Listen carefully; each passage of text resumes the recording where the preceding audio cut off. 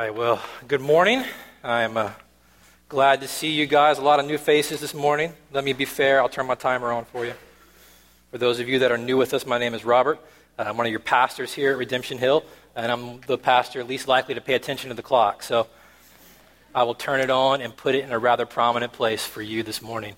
If you've got your Bibles, and I really hope you do, if you could open them up to the book of Acts, chapter 11.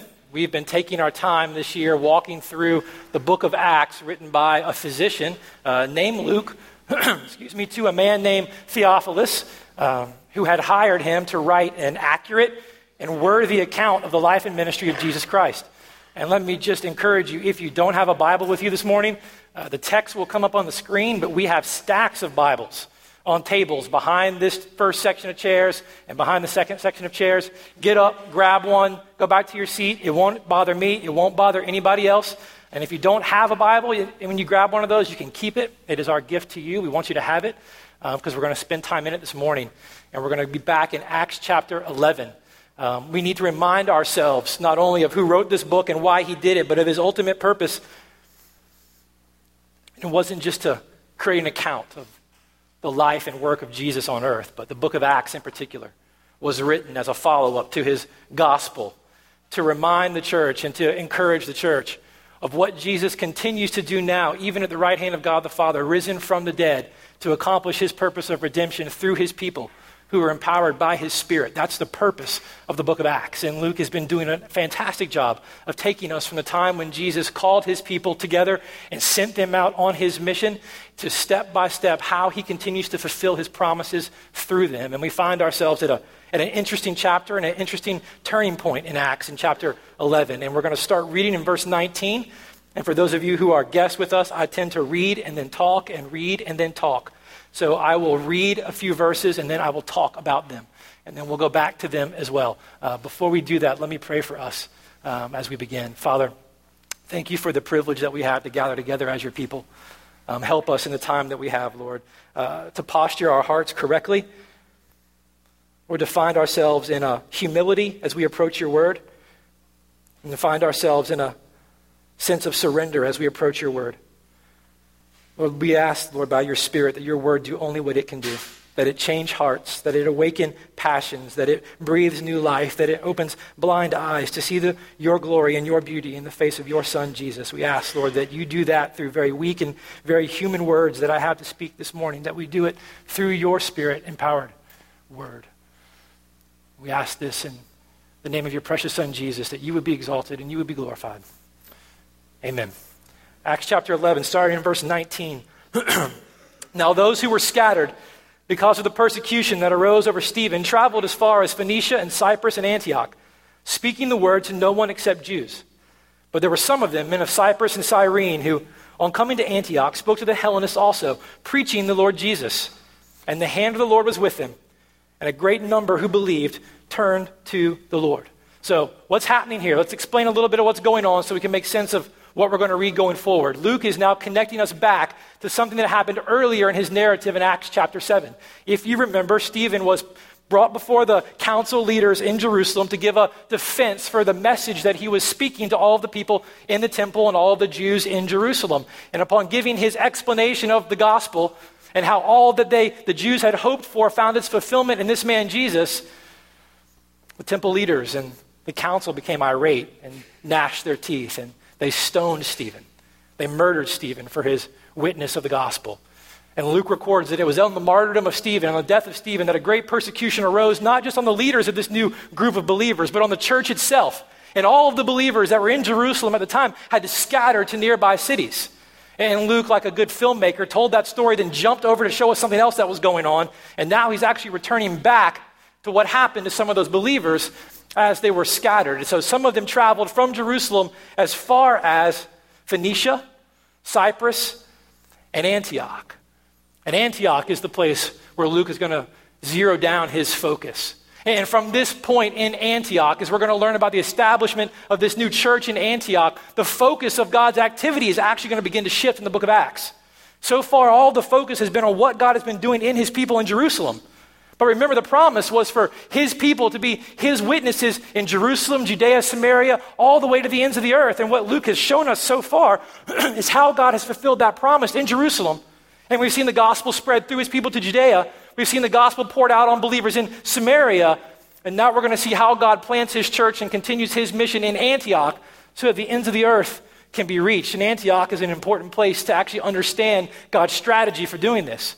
In the time, Antioch was the third largest city in the Roman civilization, right behind Rome and Alexandria. Archaeologists and historians on record say that Antioch around this time was probably as big as 500,000 people. It was about 13 to 15 miles inland from the Mediterranean coast, right on the banks of a prominent river. So it was an important trade city. It was a busy city. It was a big city. It was a diverse city. Because of the trade routes and being part of the Roman Empire, there were people from all tribes, tongues, and nations in Antioch. And in Antioch, where money flowed and ideas flowed and people flowed in and out, there was the center of the largest cult worship of Daphne. If you've ever studied the Roman history and mythology of Daphne, one of the strongest of the sensual religions and acts of worship in the Roman Empire. The cult of Daphne, the temple of Daphne, majored on temple prostitution. So you've got this big, diverse city that would get all kinds of wild with all kinds of money and all kinds of access to influences and resources. And it's in this place that God begins to plant his church by using his people to see his mission contend to the ends of the earth. So some believers travel as far as Antioch, and when they get there, what we're going to see in the next little bit is how God plants his church, how God grows his church, how God strengthens his church, and from this week forward, we're going to see how God actually sends his church. Is that fair enough? Is that good? I give you a Ray-worthy outline. Let's keep going. Verse 20 or 19. Those that were scattered because of the persecution that arose over Stephen traveled as far as Phoenicia, Cyprus, and Antioch, speaking the word to no one except the Jews. That's fair enough to understand, isn't it? I mean, these were right here most likely former Jewish believers. So they would go to the place where people who had the most in common with them would be, where people who were actually expecting the anticipated Messiah, where the message that they were going to proclaim and the hope that they were going to share would be most received with people who were looking for it. So don't knock them for this when you read it. Don't think that these brothers and sisters who went right here were closed-minded when they went into these areas and only spoke to the Jews. It was just a natural crowd. The Jewish people were looking for a Messiah.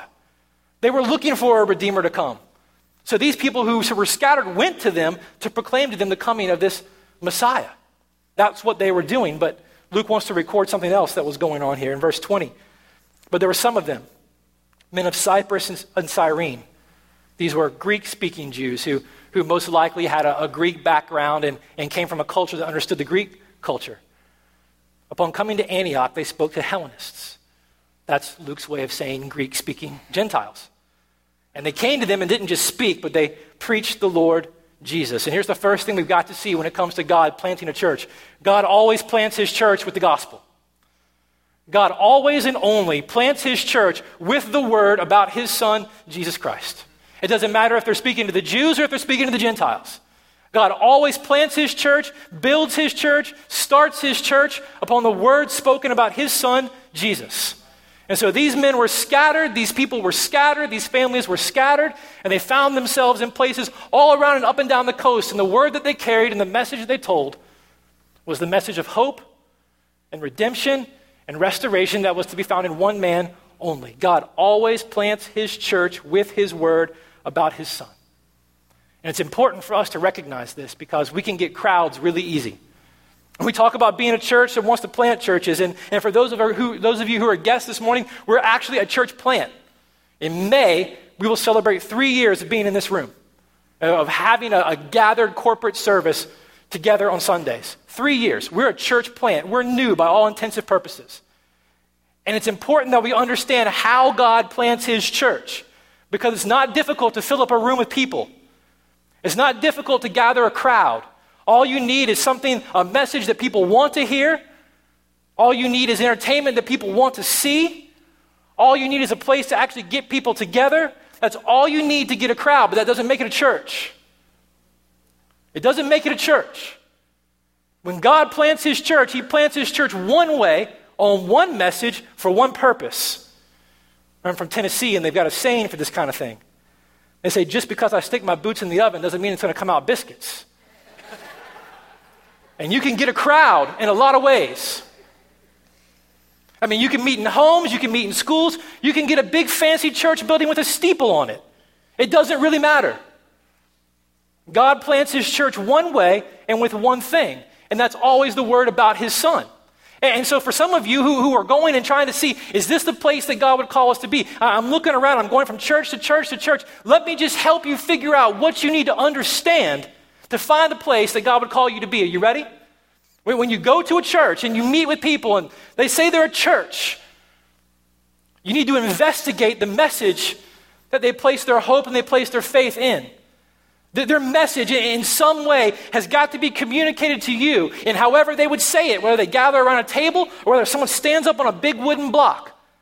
That your sin naturally separates you from God, creator of all things, and from man, from other men and women on this earth. Your sin is the problem that we have to deal with between your relationship with God and your relationship with other people. It's not education. It's not politics. It's not really even culture and ethnicity and economics. It's sin. That is the problem.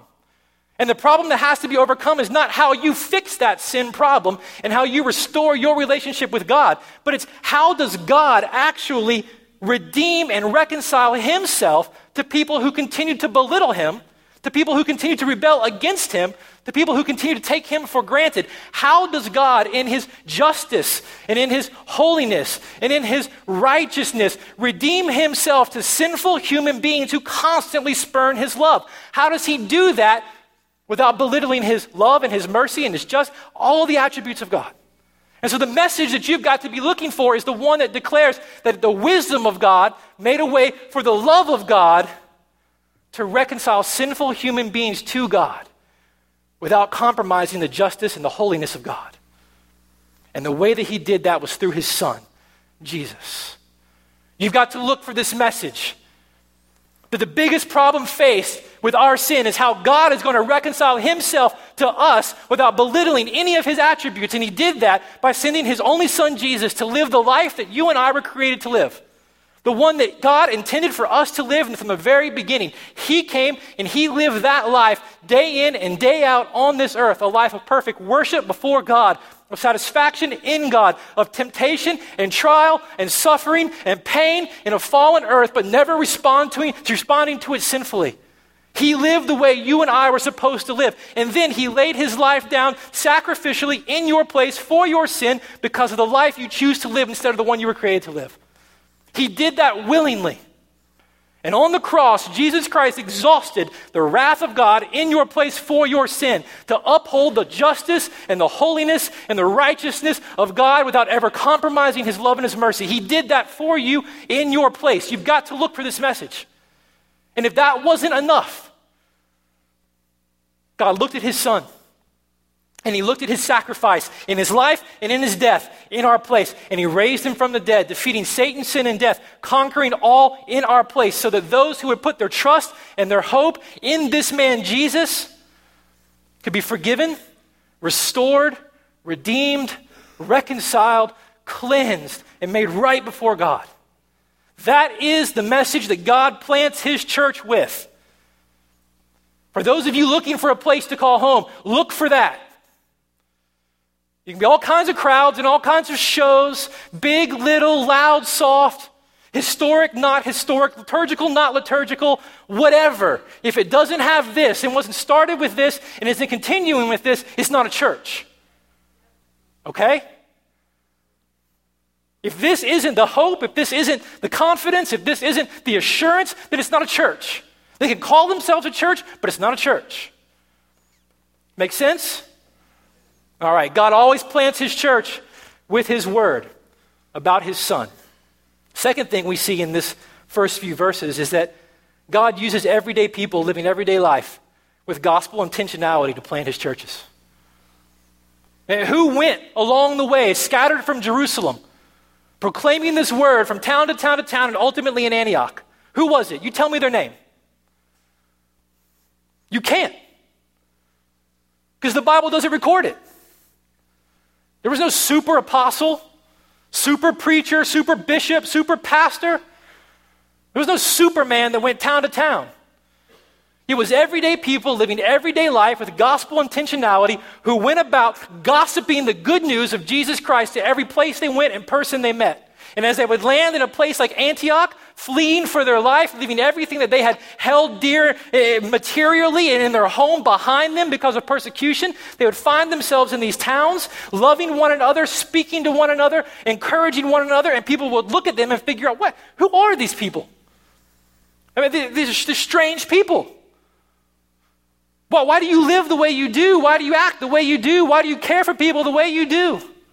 And on the tip of their tongue was the good news of how God had cared for them. The good news of the one who came in their place and died in their place for their sin. The good news of the one who had instilled courage and confidence and hope and assurance in them. It was everyday people living everyday life with gospel intentionality. That's all. That's God's intention for his church. He didn't take super people, super Christians who would jump through all the hoops, who could do the dog and pony show on Sunday mornings. It was everyday people who lived everyday life with gospel intentionality that God used to plant his church. Second thing you see in here, I hope you do. Hopefully I can help clarify it for you. As Ray talked about last week, God does not let the prejudices of people determine the makeup of his church. God is no respecter of your prejudice. Antioch is the first church established outside of Jerusalem, and it's the first church made up of both Jews and Gentiles.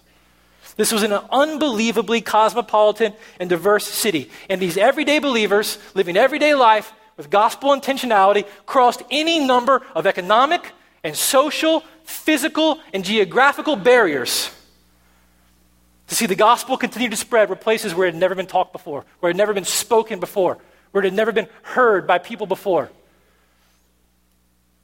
Everyday people living everyday life with a gospel intentionality, crossing any number of social, geographic, economic, and physical barriers to see people reconciled to Jesus. The message of the book of Acts we've been continuing week in and week out is that the gospel is bigger than any barrier that a society or a people or a person can put up in its place.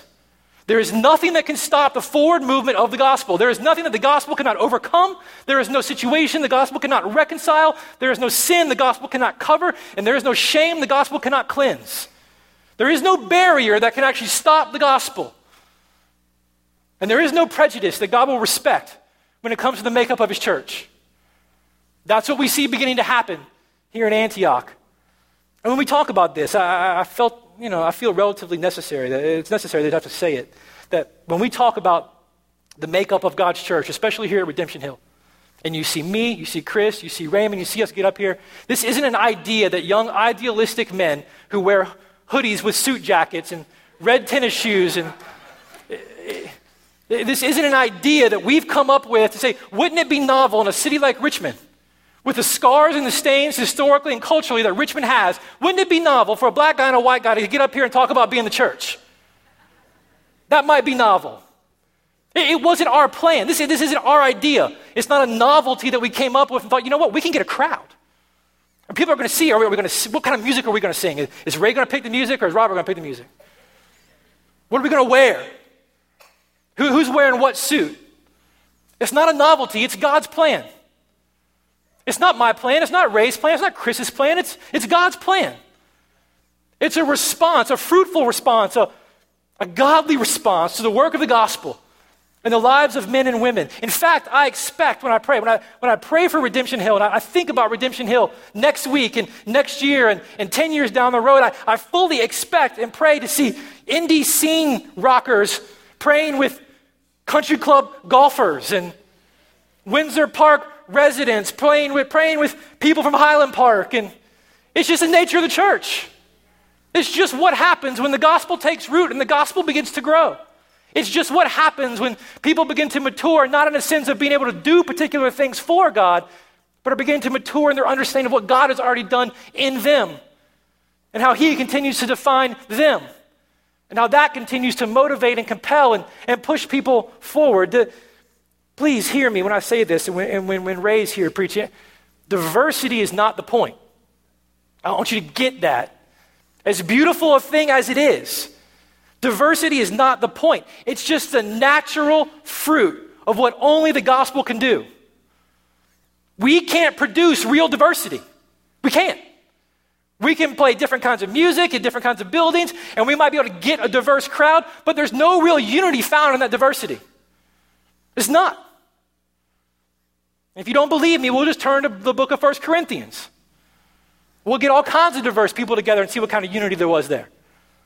Only the gospel can produce the kind of unity in the midst of such diversity that you see happening right here in Antioch. This is how God builds his church.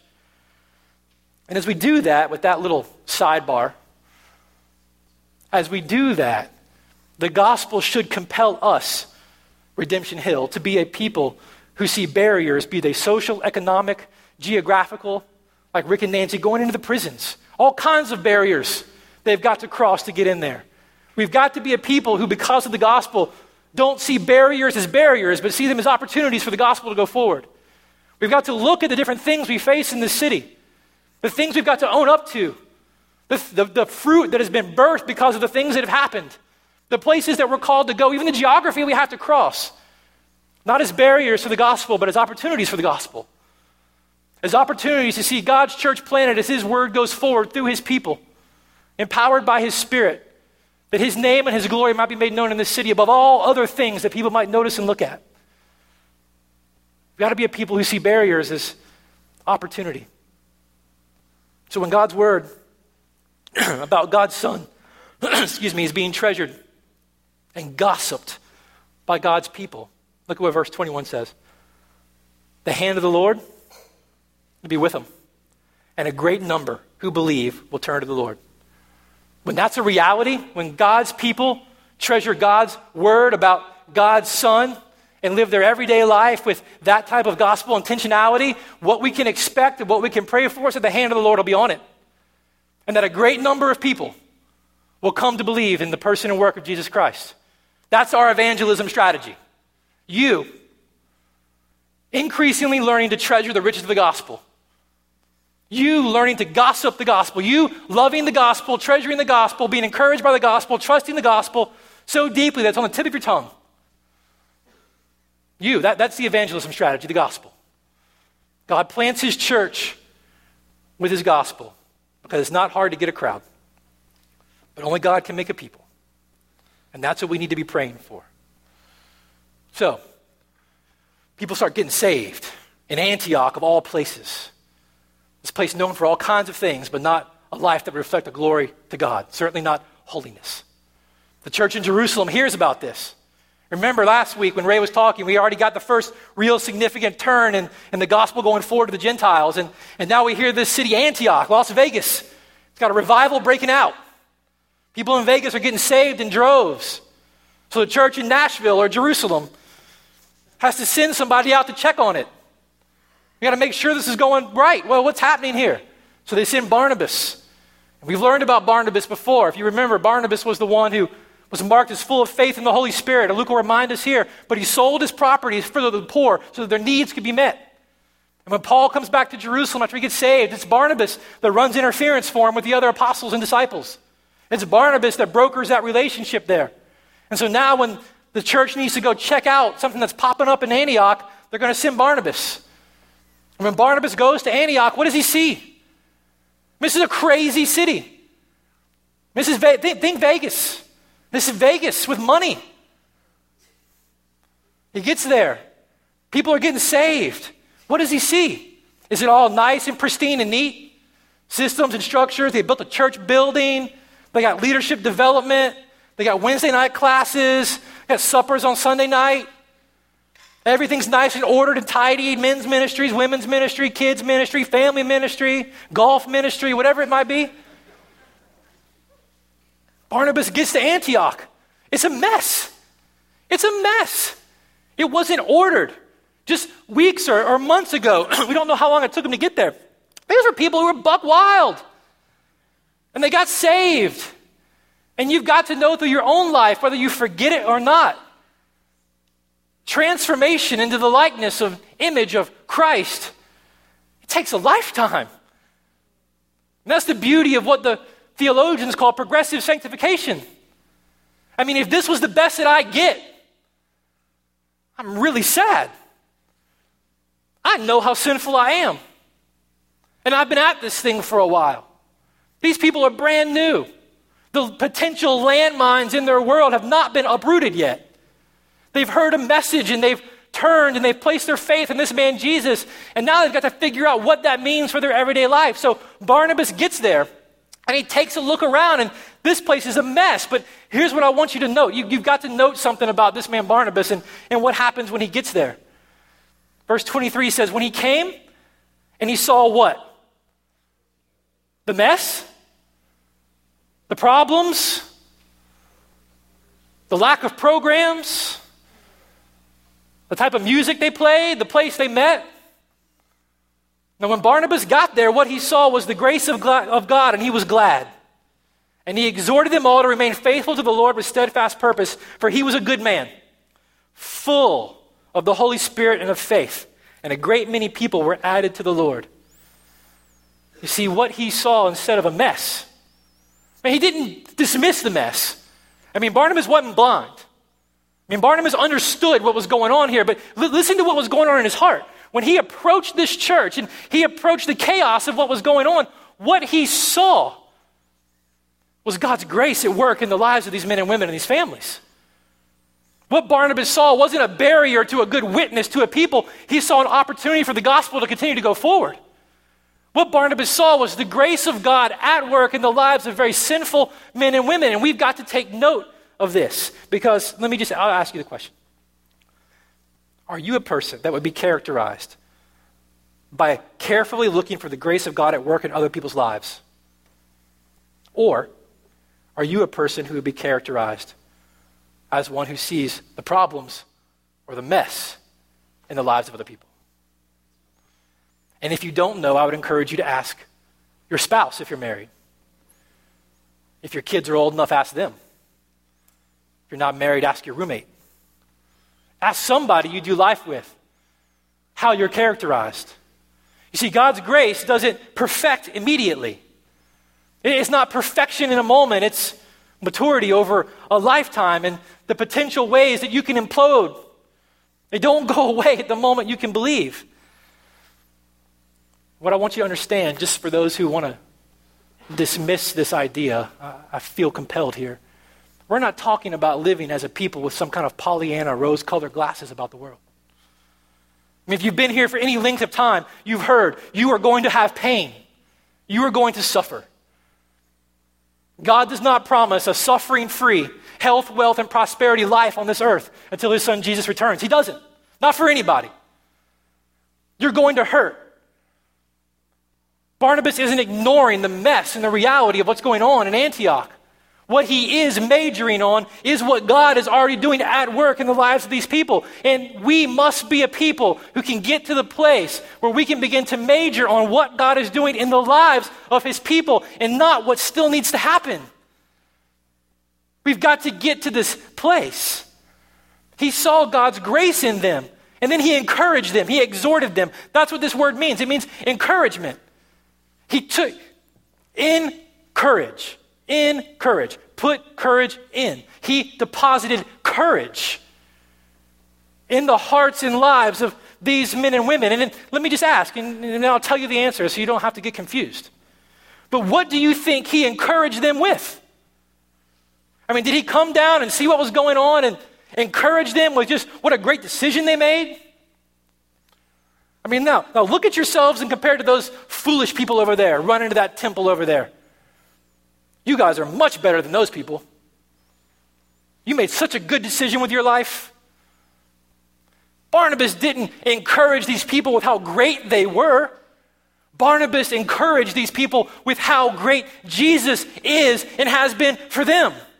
You see, God plants his church with the message about his son, and God continues to grow and strengthen his church with the message about his son. Barnabas came and didn't say, okay, you heard the gospel and now you believed. Let me get you all ordered. Let's get some classes in place. Okay, you got Jesus. Now you got to get over here and get this thing. One of the most neglected understandings of the growth and strengthening of the church, I would have to say historically, but certainly today. Barnabas didn't come and say, okay, you've got the gospel, now let's get on to everything else. Barnabas came, and in the midst of the mess, he saw God's grace, and he encouraged them. He helped them to understand how the riches of the gospel that they had heard and began to believe now affected the realities of their everyday life. He simply encouraged them in what they had already believed. This is unbelievable. Barnabas simply came and said, okay, you've got the gospel. Now let me help you see how that changes, how you understand who you are, and how you understand your family, and how you understand these things. It's the gospel. He simply helped them to believe in a more sincere and deeper way what they already knew. It's only the gospel that can begin to encourage you this way, that can deposit the kind of courage into your soul that you need to deal with what we deal with on a day in and day out basis. It's only the gospel that can put that kind of steel in your spine. Barnabas came and he didn't take them somewhere else. He simply encouraged them in the gospel. And I'll ask you, we'll just do this.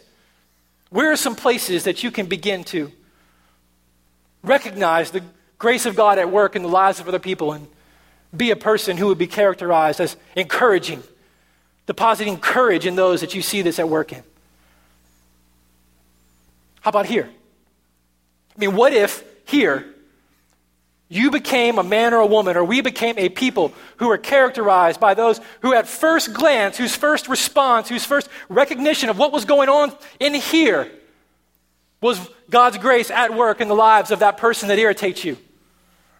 That person that continues to do the thing you don't want them to do. Whatever that sin is that you just can't stand, and this person keeps doing it. Drives you crazy. I mean, what if we became characterized as a people who didn't just simply recognize the mess and how far people need to go, and therefore felt free to tell other people about how far they need to go?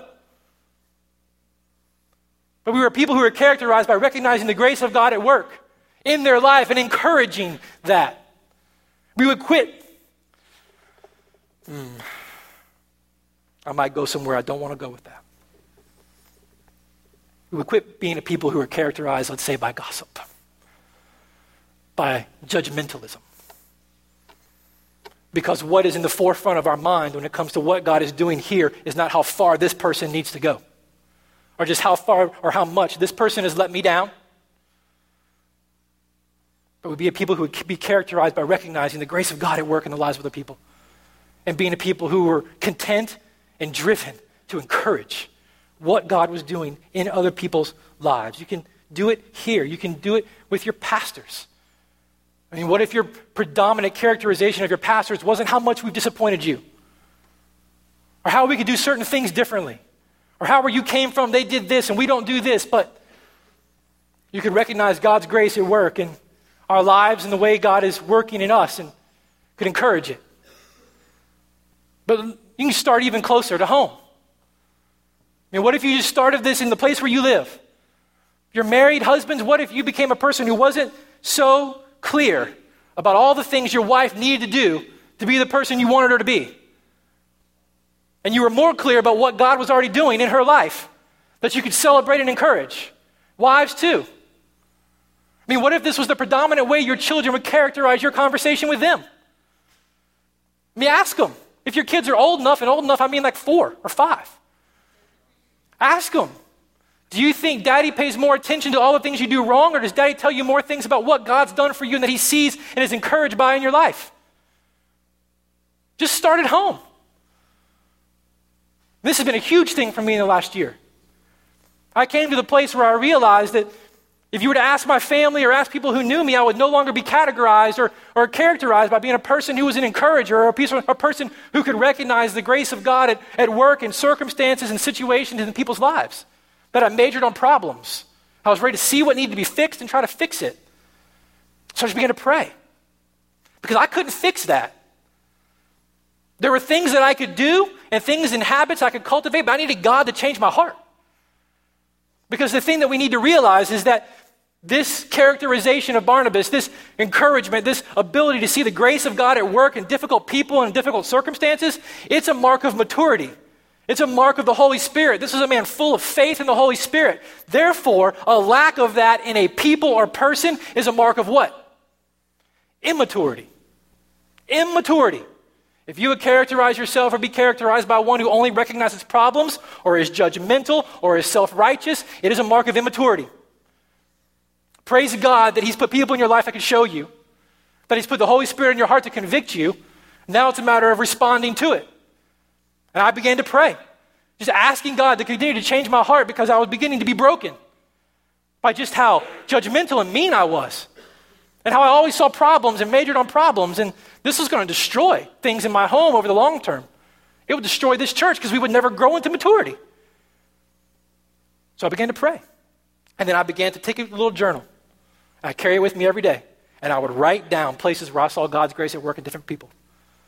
And then I said, once a week, I'm going to send an email or a letter to somebody that I've met this week somewhere in this church where I've seen some aspect of God's grace at work in their life. I'm going to send it to them.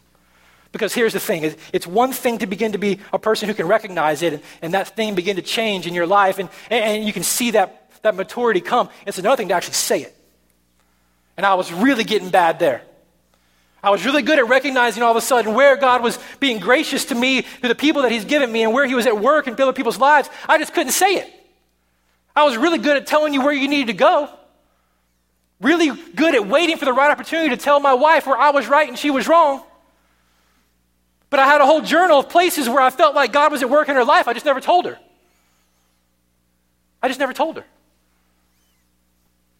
And it's a mark of immaturity. So we need to be a people who are characterized by seeing the grace of God at work in people's lives and in particular circumstances and encouraging them in it, depositing courage. Not how great they are and what they're doing, but what God's doing. What I can see God continuing to do. How they can hold fast. How their spine can be strengthened. How their soul can be strengthened by recognizing what God's doing in them that they probably can't see. Because they're more aware of their flaws, because you've been good at pointing them out. Well, that wasn't Barnabas. That wasn't Barnabas. He began to encourage this church in what God has already done in their life. And I will say this as a commercial for our RH communities. This is one of the things that I am most delighted in when it comes to our communities that get together throughout the week, is that we are working to cultivate relationships and environments where this very thing can happen.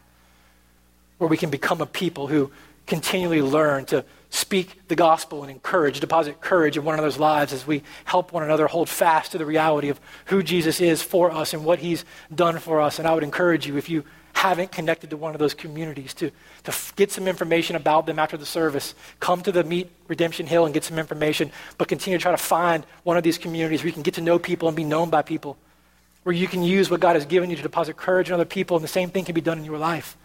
I'm really excited about that, but that's my commercial. That'll be end. What happened when he did this? As Barnabas made it his business to encourage people in what God was already doing, what happened? What does the scripture say? A great many people were added to the Lord. You want to know our evangelism strategy? It's you treasuring the riches of the gospel day in and day out, repenting and believing. That's it. That's our evangelism strategy. We don't really have a program for it. I don't really have a class that I can teach you for it.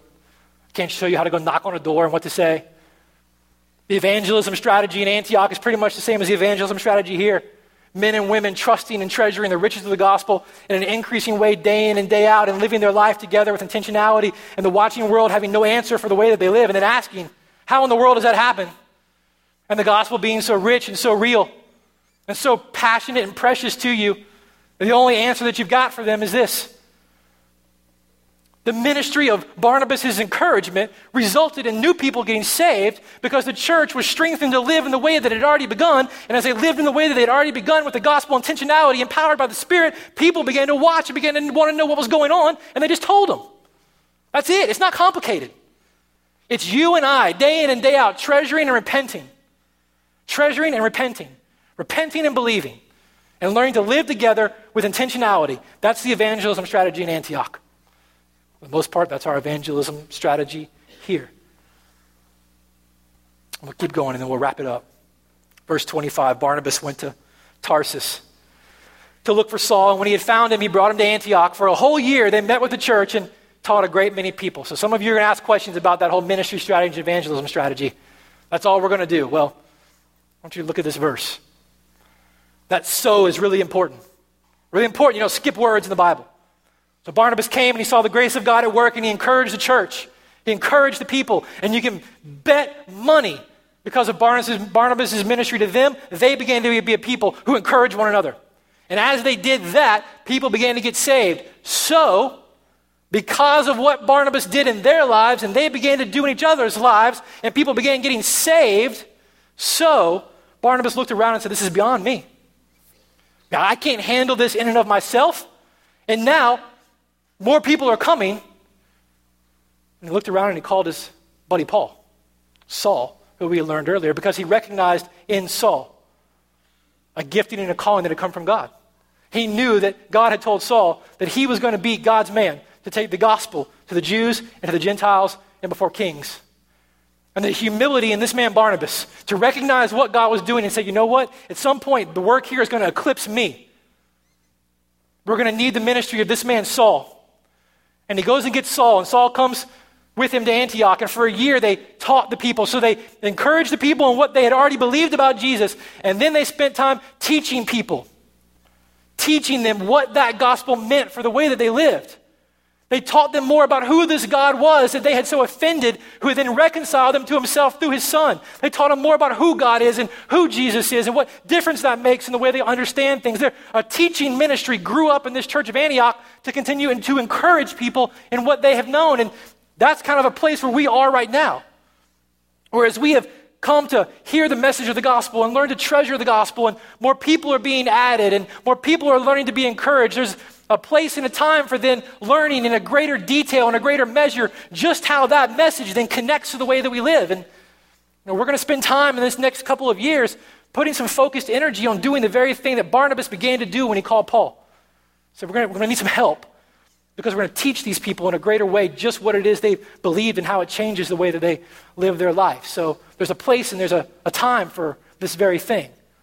And we're getting to that, but what I want you to see even bigger than that as we come to the end is that what God is doing in planting his church and continuing his mission and fulfilling his promise, it's going to cost us.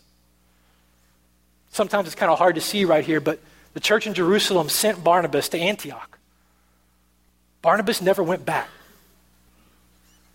Barnabas was a stalwart in the church in Jerusalem. I mean, when they had a problem, it was Barnabas that ran interference. When something needed to be checked out, it was Barnabas that they sent. Barnabas was a stalwart and a pillar in the church in Jerusalem, and they sent him to check out Antioch, and he never came back. The mission is going to cost us. As we continue to grow and as we continue to immerse ourselves in the gospel, and we continue to pray that God would make us a church like Antioch that was planted on the gospel, strengthened by the gospel, and be a church that continues to plant churches with the message of the gospel. It's going to cost us.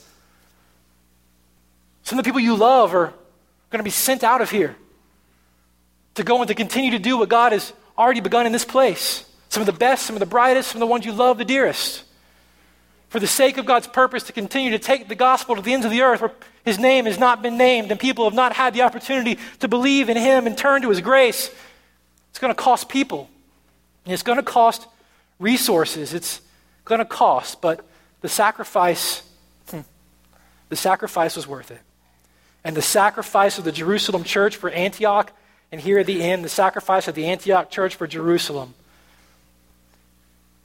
let's be like Barnabas, is an evidence of God's grace at work in their life, and it will be an evidence of God's grace at work in our life as we're willing to do this very same thing and releasing the resources that God has blessed us with in people, in money, in material, in equipment. Look at verse 27. Now in these days, prophets came down from Jerusalem to Antioch, and one of them named Agabus stood up and foretold by the Spirit that there would be a great famine over all of the world. And this took place in the days of Claudius, so this is historical record he's noting. So the disciples determined, everyone according to his ability, to send relief to the brothers in Judea. What's in Judea? The church in Jerusalem. And they did so, sending it to the elders by the hand of Barnabas and Saul. So now this church in Antioch, growing in their understanding of the gospel, treasuring it more deeply, holding it more passionately, speaking it with more conviction, numbers being added, continually being encouraged, they hear that the church in Jerusalem who sent them Barnabas, that a famine's coming. Famine, no matter what day it is, 2011 or back then, is a bad thing. And those are people that they love now. Have they ever even met them? No. Are they like them ethnically or economically? No. The one thing that they need is the one thing they have in common, and that's the person and work of Jesus. And so what do? Well, they don't have a person they can send. No one's been raised up there quite yet that's like Barnabas or Saul. And notice they don't send Barnabas back, because that wouldn't fix the problem. What they do is they gather resources. That they had. Antioch was an affluent place. They gathered their resources. They sacrificed their stuff, their money. They gave it to Barnabas and Saul. And they said, go on back and take it. Take it to our family in Jerusalem. Take it to the church in Judea. Famine's coming, and we want to help. Their sacrifice for the church in Jerusalem, the church in Judea, was evidence of God's grace at work, the very grace that Barnabas recognized and continued to encourage and continued to strengthen. And there's going to be opportunities that we have as a church to send people out, to send Barnabases out. There's going to be opportunities that we have to go and establish new works of the gospel in places where the gospel hasn't been named or gospel hasn't been declared. Where there is no church that preaches the gospel, no people that gather around the gospel, no people that consistently come together to encourage each other in the gospel. And we're going to send people that you love out to do that. We're going to have opportunities to do that, but there's going to be other opportunities where the gospel's already at work, where God is using other brothers and sisters to do a great thing. And we're going to have a chance, like the church in Judea and Jerusalem and like the church in Antioch, to gather the resources that we have and just join in what God's doing. When God begins to do something somewhere else and a great many are being added, we don't look at it and go, why not here? You know what? Maybe if I send Ray, we can convince him to call it a Redemption Hill Church in Fredericksburg. We can tie it back to our church here, and wow, we've just doubled. See, the point is not the church in Antioch's kingdom, the church in Jerusalem's kingdom. The point's not the kingdom of Redemption Hill. The point is men and women and boys and girls, by faith, placing their hope and trust in all they are in the grace of Jesus and God's kingdom being established in places where it has not been named. For that, we'll sacrifice whatever we've got. And as long as they preach the gospel, planted on the gospel, encourage people in the gospel, teach people the gospel, I don't care what you call it. Pick a name. Call it first, second, or third, whatever. I don't care. I'll do what we can to see it continue, to see it strengthened, to see it established, and to see the work of God move forward. And one last piece of fruit I want you to see. And all of that, the gospel planting, the gospel growing, the gospel strengthening, there's some unique fruit in Antioch, and it's back there in verse 26. As these people began to believe the gospel and live their everyday life with gospel intentionality, and encourage one another in the gospel, and the city of Antioch began to look around, and a place that archaeologists say was divided by walls, where all the different ethnicities would build walls to keep other people out of their part of town, and everybody was divided. All of a sudden, this group of people from all different types of people were trying to figure out how to get around those walls and do life together and live together and support one another and encourage one another and sacrifice for one another. And the city couldn't figure out what was going on. So the city looked at these people and gave them a name. I don't know if you guys knew this. The city of Antioch, Vegas, looked at these people and gave them a name. And it was a nice name. Contrary to the names Richmond may give us. It was a nice name. They called them what? Christians. Church didn't come up with that. The church didn't come up with the name Christians. The city looked at these people and said, these are ones of Christ. That's what Christian means. One of Christ's. Something about the way they lived and the way they served and the way they loved and the way they believed and the way they suffered and the way they sacrificed did something to this city where they looked at them and said, whatever they are, they're one of Christ's. And let me end by asking us this. What if maybe it can be an experiment, what if we no longer call ourselves Christians? You see, the church in Antioch and the church in the first century, they didn't call themselves Christian. They called each other saints. They called each other brother. They called each other disciples. They called each other followers. They called each other believers. They didn't call each other Christians. The city gave them that name. What would it actually take? Just think about this. What would it actually take for the city to look at you and I, to look at us and the way that we live with each other, the type of people that we live together with, the way we serve one another, the way we love one another, the way we encourage one another, the way we suffer with one another, the way we rejoice with one another, to look at us and go, nah, they're of Christ. And we let them call us Christians. What would it take? Well, from what we saw here, it'll take us being a people who are planted by the gospel, a people who continue to trust in the gospel, a people who are dedicated to encourage one another with the gospel, and a people who allow that gospel to drive our everyday life with a measure of intentionality to see that gospel continue to produce fruit in the lives of the people in our world, in the lives of the people in this church, and in the lives of the people that God would bring into our life. That's what it would take. And I want to pray for us now as we end that God would make us a people that would reflect that. Father, thank you for your word. Thank you for your word, most specifically about your son, Jesus. God, may you make us a people who are increasingly characterized by treasuring the riches of the gospel. May it be on the tip of our tongue and the source of our joy, the source of our contentment, the source of our courage. May it be the word that we speak to each other and about the things that we face. May it bear fruit in our lives in concrete ways that we can look at and point at. Lord, let the gospel grip us so much that we can look at what you're doing in our lives and in this city and in the world and say that it's worth sacrificing our life for. It's worth living for. It's worth committing ourselves to see the gospel continue to go forward. Let that be the way this church is characterized. We can't do it. We need your Spirit to do that work in us. And I ask, God, that you would continue to be gracious to us, that your Spirit would continue to work in our lives, that we would be a people that would make much of you. We ask this, Lord, for your name to be exalted. Amen.